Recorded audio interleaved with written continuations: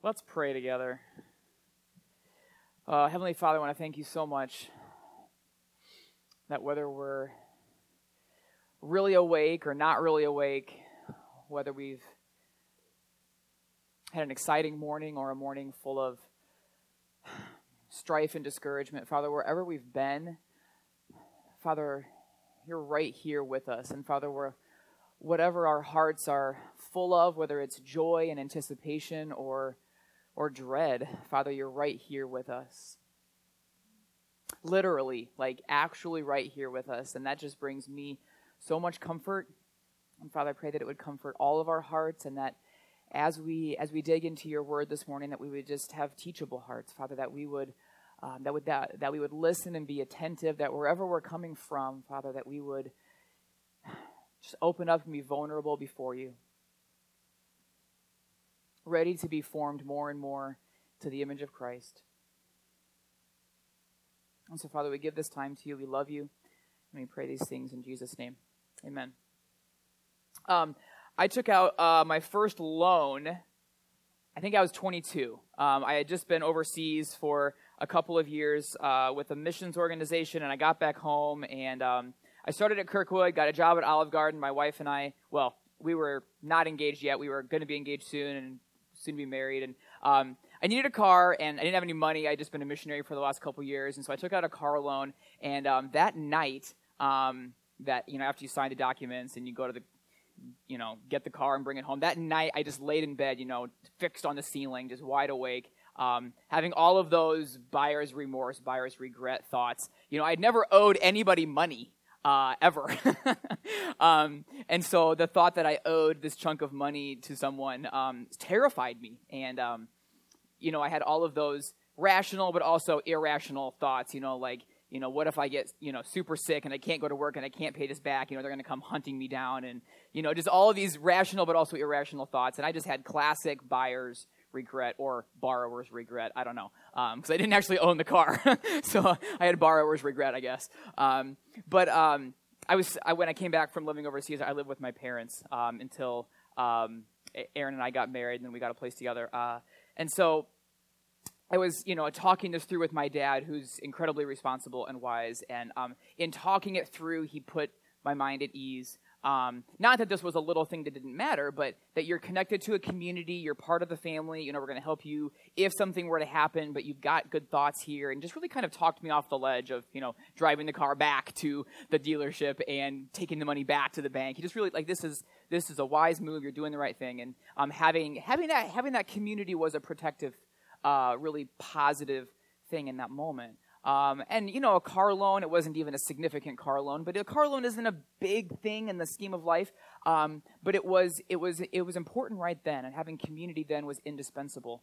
And that's kind of a small way that community has impacted my life. On a much larger, more significant scale, when I was on the mission field, some close friends of mine got tangled up in some wrong teaching, some just clearly wrong teaching, biblically centered but skewed, and I was very close to them, and they were already deep into this, and I kind of slowly, because I was close to them, kind of got closer and closer to that, and praise the Lord, the community that I was involved in, not only in the missions organization, but my community back home, saw what was happening and immediately sounded the alarm, and that community was protective in that moment. With the whole car loan thing, it was more just affirming, just keep doing what you're doing. But man, in that moment of being overseas and being kind of connected to this wrong teaching, community then was life-saving. Life-saving. Not in a little way like, oh, it's okay, you'll pay off this loan, it'll be fine, just keep going. But stop, turn around, go back. You're not on the right track. Life-saving in that moment. And as you launch growth groups or relaunch them or kind of reinvigorate them this fall, I'm just so excited to be able to share some truth about what community does for us, why it's so important. And we're going to do that in Hebrews. Turn with me to Hebrews 10, and we're going to look at verses 19 through 25 this morning. And the book of Hebrews is just super, super relevant for us today. The Hebrews were struggling with buyer's remorse or buyer's regret. They didn't buy anything, but they had bought into following Jesus, and they were having buyer's regret. Like, they were having these confusing thoughts about, like, did I do the right thing?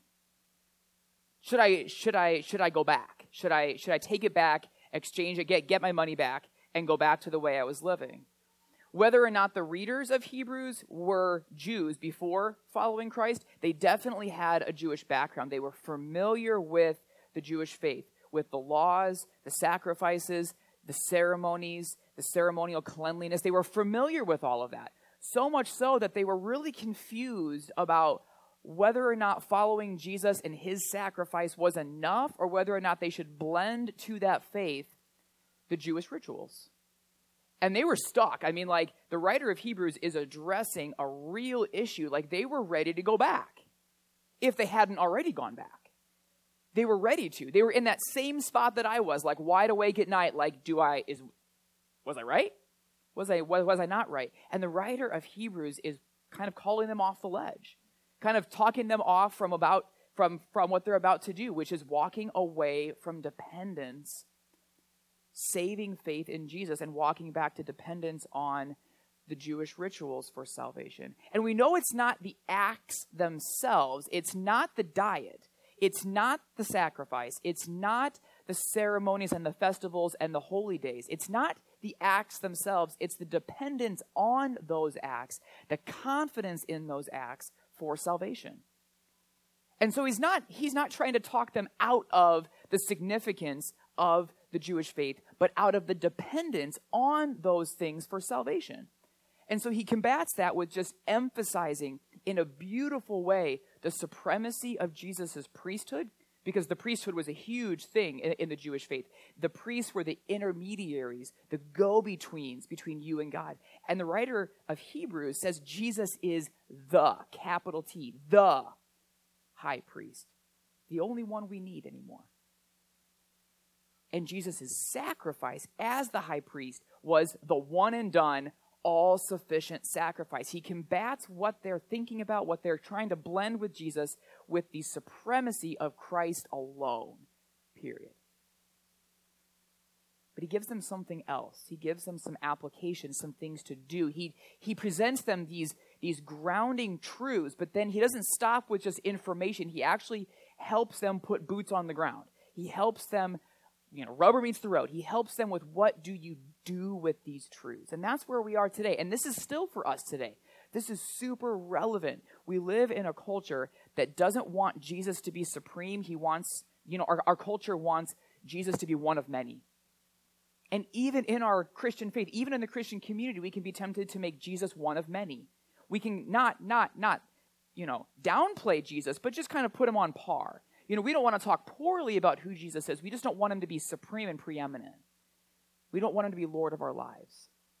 And so even though we might not be tempted as a Christian community in 2018 to kind of go back and blend our current faith with the Jewish faith, we are absolutely every day confronted with the offer to make Jesus one of many. Every day. And so these application points that the writer of Hebrews gives us, it's very much for us today. Because even though we might not be tempted to go and make ritual sacrifice or observe holy days and think that that is what makes us right before God, we can very much make Jesus one of many in our hearts. And so what we're talking about today, and we're going to kind of focus in on the application of the togetherness piece with the whole growth groups, life groups component, it's very much for us today. And so what are these three things? Let's read Hebrews 10, starting in verse 19 together. He's going to tie together some of these really, really foundational truths from earlier in the book. He's going to tie them together and make them really practical for us. So Hebrews 10, starting in verse 19.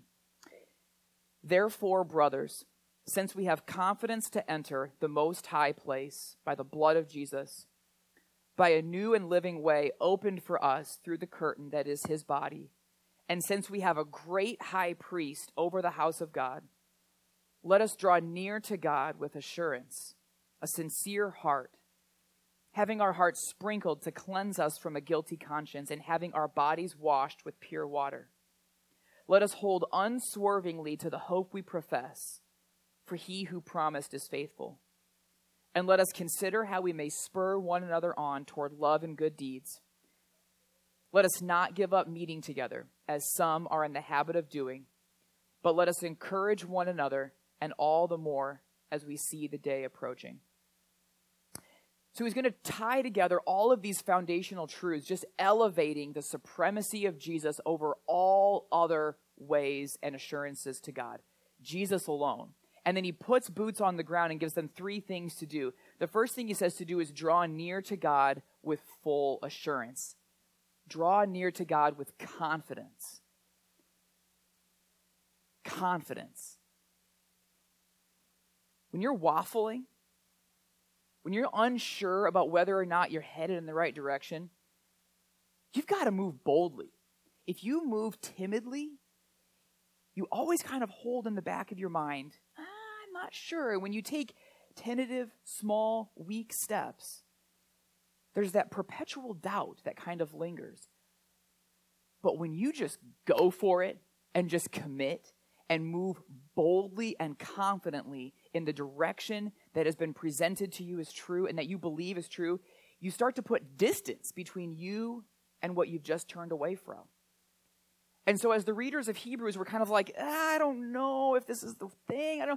The writer of Hebrews says you've got to move boldly because of who Jesus is. You've got to move with confidence and assurance into God's presence. Nothing else makes it possible. No cleanliness, no diet, no sacrifice. Jesus' death, burial, and resurrection, period, makes it possible. So go. Go, like with confident assurance, and put distance between you and where you came from. And then he says, hold. He says, hold firm, unwavering, unswervingly. And that's hard because when you're unsure, if you're like, I think this is right, and the readers of Hebrews would have been like, okay, but what about the cleanliness? Isn't that good? What about the sacrifice? Isn't that good? What about all of the laws and the security of all of those rules? Aren't those good? And the writer of Hebrews says, you've got to hold firm to Jesus, unswerving. And today, that is all the more true that we have to hold because you are sold and advertised 1,000 other things to put as the supreme thing of your worship. You're going to walk out these doors and you're going to see billboards and advertisements all around Waverly. I'm going to drive back to Cedar Rapids. Tommy and I are going to see him on the side of the road. You're going to flip on social media. You're going to turn on the TV. You're going to drive to work tomorrow. And you're going to see every conceivable thing to make your one pursuit. Advertisements to say, hey, this will fulfill your life. This will fix all your problems. You're going to see lots of things, lots of other faith systems that will say, hey, this is the way to God. We have to hold all the more firmly today because what we have to experience that the readers of Hebrews didn't have to experience is just the plethora of advertisements and sales pitches that bombard us. And we have to hold unswervingly. Not only do you have to hold from these external advertisements, but you have an inborn traitor. You have an inborn traitor in the flesh constantly pulling you away from dependence and worship of Jesus. Constantly. And that traitor, that inborn traitor, is good at what it does. Good. Really good. Because your flesh wants nothing to do with being conformed to the image of Christ. And so as the readers of Hebrews were pursuing Christ, they were being pulled away not only by these external Jewish laws, but by this inborn traitor. And we have that today as well. And the last thing the writer of Hebrews gives the reader of Hebrews, and I keep saying writer of Hebrews because we don't really know who wrote it. There's some pretty good evidence that Apollos wrote it, but we don't know. And so I'm going to just say the writer of Hebrews, lest we get down a rabbit trail. So the writer of Hebrews gives the readers another really practical thing to do. And maybe we could split it up into two things because verse 24 and 25 could maybe be separated as two things, but we can kind of lump them together into one in kind of this umbrella of togetherness. Verses 24 and 25 say to spur one another on. That's 24. And then 25 says, let us not give up meeting together. And that's kind of where we're going to camp out this morning. It's the togetherness piece.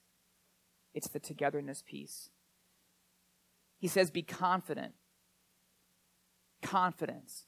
Pursue, approach Christ with confidence and assurance. Confidence. But then he says, perseverance and faithfulness.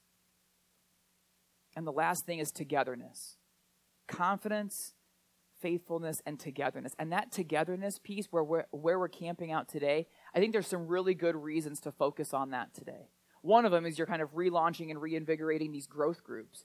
But the other reason to really emphasize togetherness today is because in our culture right now, togetherness is really not put on par with faithfulness and perseverance and confidence. Togetherness is seen as sort of an optional good thing. But the writer of Hebrews doesn't say it's kind of an auxiliary optional application of these truths. I mean, we would all say that, yeah, as we're following Jesus, we should be confident in our faith. We would all say that. And we would all say that in our faith, we should be assured of the promises and we should be faithful in persevering. But we would probably say that coming together on a Sunday morning or meeting as a growth group is a good idea if we have time. The writer of Hebrews didn't say that. Lumped it right in with their personal faithfulness and their personal confidence in Christ. Didn't say, well, as long as you're not too busy and work isn't too stressful and you don't have to work over the weekend. No, he didn't say that. He said it's right in line with your personal confidence in the promises of who Jesus is. He didn't say, well, if you're not on vacation and if your kids aren't in sports, then you can go if you have time. No, he said it's right in line with your confidence in who Jesus is, that you would meet together, that you would spur one another on, that you would literally kind of antagonize each other towards holiness, that you would like poke at each other to be more Christ-like. It's not optional. And yet in our culture right now, and especially right now with the proliferation of podcasts, and you can watch anybody's sermon at any time online. Like, well, I can go to church on a Thursday. I'm driving to work. I'm going to turn on the sermon, and I'm just going to have church in my car because I'm busy. And then meeting together on a Sunday morning or in a growth group is optional because I already had that worship experience. And so we treat this as optional, partly because we have so much access to connectedness outside of literally meeting together. But the writer of Hebrews doesn't give us that option. There is a spiritual kind of mystical connection of physically being with other believers. It's real. Like, the Holy Spirit lives in you, lives in me, and when we're together, there's a spiritual connection there that you can't replicate. And the writer of Hebrews calls us to that. Says, do not give up meeting together. Do not give up meeting together. And this is of utmost importance because your faith and your flourishing is of utmost importance. Yeah, you might say, well, it's good. It's vitally important. Right after this passage that we just read, the writer of Hebrews goes on to describe the significance of staying faithful. The back half of Hebrews 10 is hard to read. It's hard to read. So is Hebrews 6. Because your faith and faithfulness in following Christ is of utmost importance. It's of utmost importance, first of all, because it's for God's glory.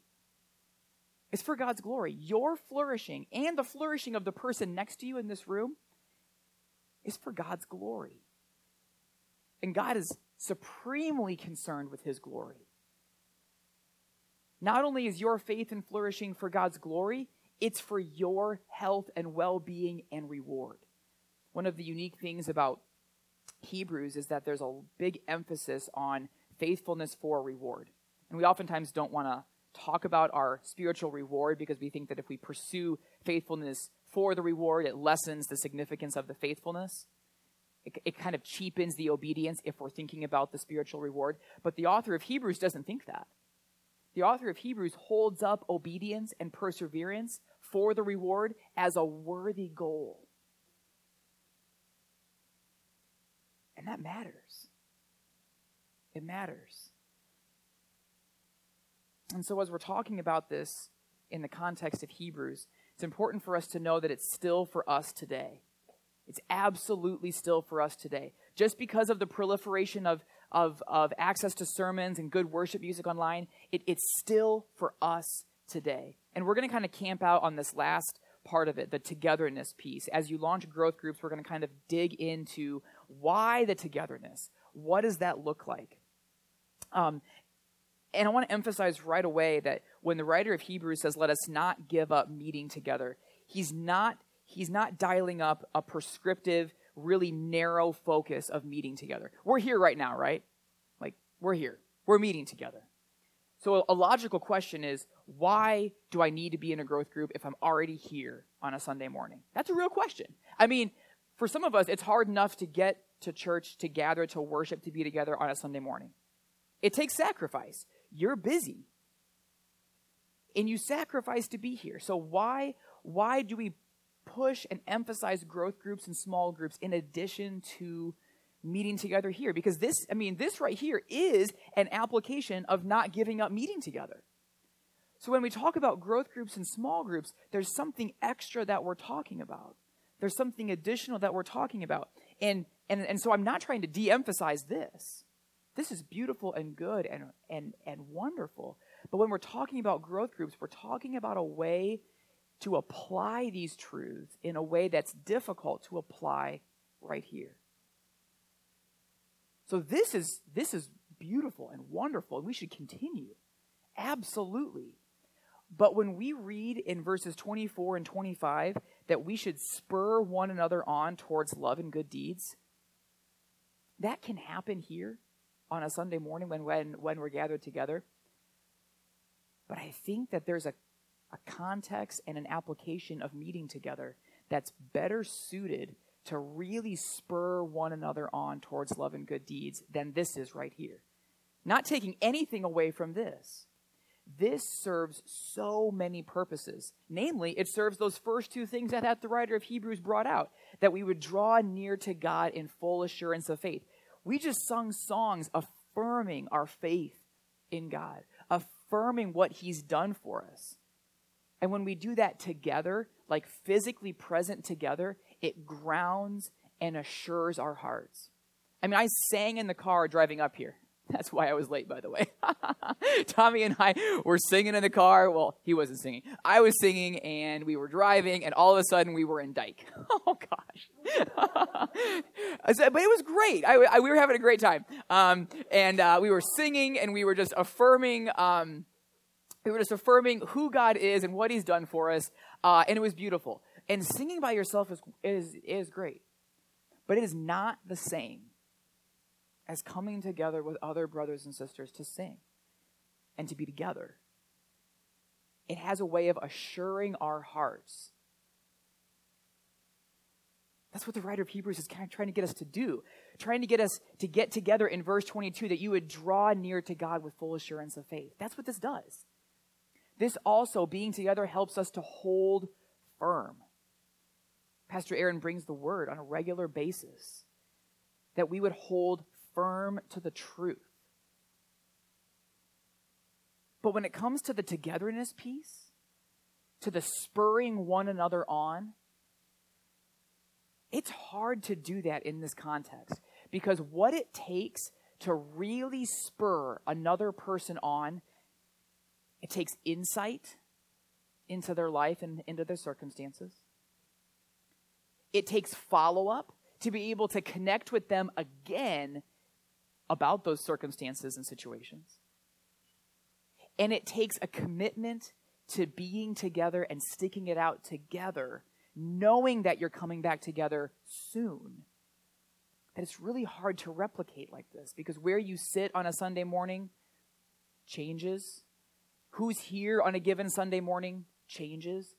Sometimes you'll get to have a great conversation with your friend when you're here, and you'll check up, how's it going? But they might not be here next week, or maybe next week you'll have a great conversation with someone else. And so by the time you follow up to that really big thing that was happening in their life, it's 2, 3, 4 weeks later. And the spurring, what's a spur? It's that thing on a boot, right? That like digs into a side of a horse to get them to go. It takes physical closeness to make that spur work. It's got to be in the side of a horse. It's got to be right there on the boot all the time. That's what it takes. And that's really hard right here. It's not to say that this is lacking in any way. It's great. It's just not the best application for that spurring. We need intimate, close fellowship on a regular basis. And the writer of Hebrews knows that and is just pleading with them, exhorting them to do that. Now, I should emphasize, could a church gathering on a Sunday morning fulfill this passage? Absolutely. It absolutely could. It absolutely could. There's no prescribed number of people, right? Like the writer of Hebrews doesn't say, this is how many people, this is how long you gather, and this is how many times a week. It's just not in there. There's no magic number, there's no magic frequency, there's no magic formula. The tension here is not too big, not too small. The tension here is, are you laser focused on applying 24 and 25, which is spurring one another on and encouraging one another towards the faithfulness and the perseverance. And if it's working, awesome. I would imagine many churches are small enough and compact enough that they actually do 24 and 25 right alongside their Sunday morning worship service. Awesome. But when your church gets large enough that when you come in and you might not really feel spurred and encouraged, or you're not doing the spurring and encouraging, then that too big has maybe become a reality. Now, that's not too big like a problem at all.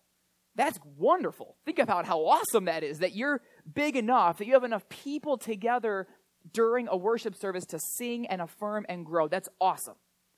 We should never try to limit the growth of the church to apply verses 24 and 25. But what it might mean is that we have to adapt our cultural expression of church, right? Because really what we're doing right here is a cultural expression of living out these passages, right? Like churches around the world do not have these lights. They are not meeting in a building. They are not wearing a wireless headset. They're not sitting in rows. This is a cultural expression of living out these passages. It's a good cultural expression, but this is not it as far as what can be done to live these passages out. So we might need to do something else. That's okay. That's good. We need to be faithful to live these out, whatever it takes.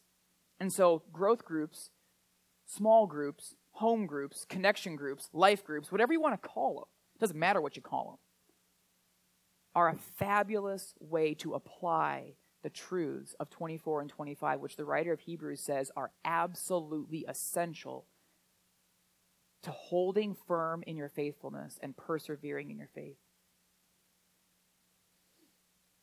The ultimate issue here is still worship, just like it is for this morning's gathering, right? Like the purpose of us being here is to honor and glorify God and grow into Christ-likeness. That's still the purpose of growth groups. But growth groups serve that same purpose in a different way.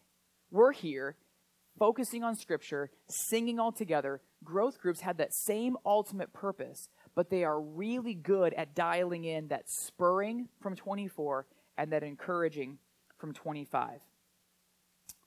And there's lots of one another's in the New Testament, right? If you read through that list of one another's, there's lots of verses that kind of fit into this category of they're hard to do in a larger group setting, right? Like we have verses in the New Testament calling us and challenging us to confess our sins to one another and to call each other out when we see a brother caught in sin, right? That's part of growing together, but that is really hard to do in this setting. Like, let's just be honest. This is a tough setting to confess the sins from the weak. It just is. That doesn't make this a bad setting. It's a great setting. We need another setting to really live that out. And you can live that out not just in a growth group or a connection group. That can happen with meeting one-on-one with another guy or another gal on a regular basis. getting together at Panera is a cultural adaptation of living out those verses. I meet with people at Panera a lot, drink a lot of Panera coffee, and eat a lot of Panera bagels. That's not the only way this can happen, because around the world they don't have Panera. Oh, well, there you go. Sorry. Let me think. What did I drive past here? McDonald's? I don't know. You can meet with somebody for a hash brown and a cup of coffee, I suppose. So, it's a cultural adaptation. You're going to have to adapt and morph the way you live out these scriptures to really dial them in. You have to. You can't go through the motions. You can't just show up on a Sunday morning, punch that ticket, and walk out the door. You've missed the whole point. Because as soon as you get stuck in a rut of doing the same thing, expecting the same result, you've missed the bigger, grave picture that the writer of Hebrews is talking about. This is vitally important. Vitally important. Your health and your flourishing, not just survival, flourishing, is of the utmost importance. And the writer of Hebrews is calling us to that. And so you've got to adapt. You've got to see the war you're in. Like, I don't always want to go doom and gloom. That's kind of my personality, though. So, like, my personality always wants to go to, like, war metaphors and, like, battle metaphors, you know, just to, like, emphasize the intensity of what's going on.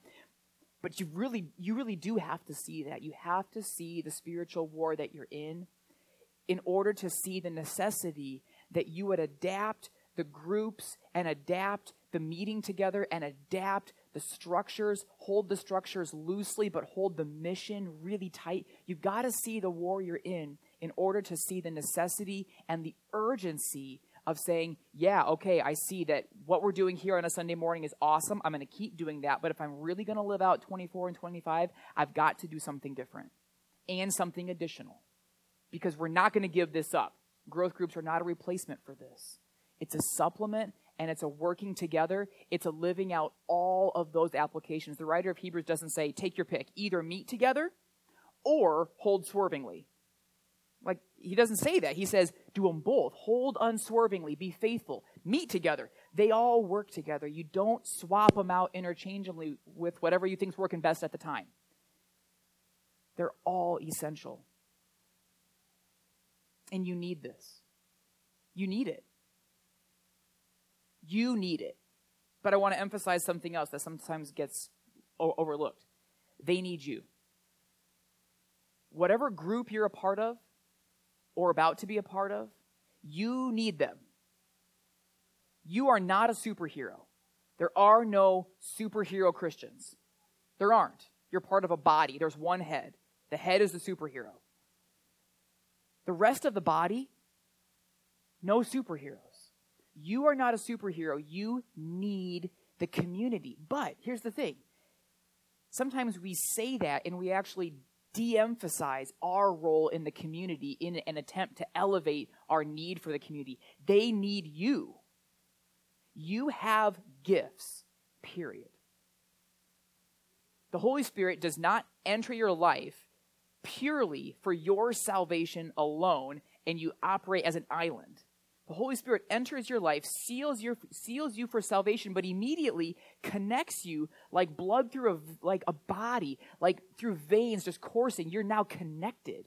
You're not this separate appendage completely operating by itself. As soon as you're saved, you're plugged in, and they need you. You have something. You have gifts. You have ideas. You have words from God to give. And they need you. You need them. This isn't a formality. This isn't like I guess I see the importance. I'll go and do it, and I'll punch the ticket, I'll check the box, and it's good. Because just showing up to a growth group isn't the goal. Just signing up isn't the goal. I mean, when you see your need and you see their need, that's when the spurring takes place. Sometimes we're really good at being transparent in growth groups, right?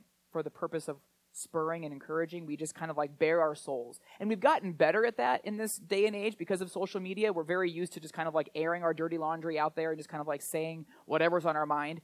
And that's good. That should happen in a growth group. But if you just show up and just kind of go through the motions and just kind of like vent what's going on, that's good. But that's not actually what it's about either. Transparency is good. Vulnerability is where it's at. Because the way you actually get encouragement and the way you give encouragement is not just from being transparent. It's from being vulnerable. It's from actually trusting this group with the truth that you need them. We don't like to admit that right now in this culture. We like to be independent. We prize independence, that we can do it by ourselves. But the writer of Hebrews says you can't do it by yourself. You need other people. Do not forsake meeting together, not just in this setting, but in a small enough setting that you can feel that spur digging into your side. And you won't feel the spur digging into your side, even if you're in a growth group, if you're transparent but have a wall up. Right? Like you can have a glass wall where everybody sees what's going on in your life, but they can't get in to encourage you. Transparency is not the goal. You've got to get to that life group, be transparent, but then take the wall down so that other people can get in and encourage and spur. And it's a give and take. You're going to be encouraged and spurred, and your faith is going to flourish and grow, and your perseverance is going to be solid, but so is theirs. As you move out towards them, as you see what's going on in their life, and they take down that wall, and man, when walls come down and you feel vulnerability in a group, and you feel that, yeah, they're trusting me with their heart. They're trusting me with their faith, and it's shaky, and they're scared. And there's turmoil at home, and they're not just talking about the turmoil at home and then walking out with a protective wall. They're actually saying, will you come in and be with me? Man, the spurring and encouraging there, it just explodes. Because that's what it was supposed to be. And that's what can happen and will happen when we get together physically with each other for the purpose of spurring and encouraging each other on. It might take a little bit of work at first. It's awkward at times to get into this and go. It's worth it. It's really, really important. If you're struggling with, like, do I really, really see this as important? I really encourage you to go and read the rest of Hebrews 10. Not for fear. Because when you read Hebrews 10, you've got to make sure you read Hebrews 10:14 first. And that is, because one sacrifice, that's Jesus' death, burial, and resurrection, he, Jesus, made perfect forever those who are being made holy. When you read Hebrews 10, you read it and you're like, oh my gosh, like that's scary. But you've got to know that as a believer, you are secure, permanently safe. But what we need now in that security and safety is to flourish and grow and blossom and just be exactly the community that God wants us to be. And it's all for the goal. I love how the writer of Hebrews wraps up Hebrews 10. He says in verse 35, do not throw away your confidence. It will be richly rewarded. You need to persevere so that when you have done the will of God, you will receive what he has promised. For in just a little while, he who is coming will come and will not delay. But my righteous one will live by faith. And if he shrinks back, I will not be pleased with him. But we are not of those who shrink back and are destroyed, but of those who believe and are saved. That's the goal, right? That's the goal. Ultimately, that's the big picture goal, is that we would finish the race well for God's glory, enjoying the reward not only in this life of walking with God, but eternally of his reward. This serves a purpose, a beautiful purpose that you should continue. But my encouragement for you today is to really live out verses 24 and 25 in a growth group. And I'm sure there'll be more information coming about how to get plugged in and how to do that. But that growth group or that life group would serve the same ultimate purpose right in conjunction with meeting together on a Sunday morning. Let's pray. Heavenly Father, I want to thank you so much that you have given us community. I thank you for this community here at Riverwood. God, that you have given each person here to each other. That they're connected, they're united, they're woven together. God, I pray that you would help them to see their need for each other and to see how they're needed in the body, and that they would just move out, God, boldly and confidently. God, I just pray that these growth groups would just be really fertile places of growth. God, that there would be real life change happening, spurring and encouraging each other. Father, we love you. We pray these things in Jesus' name. Amen.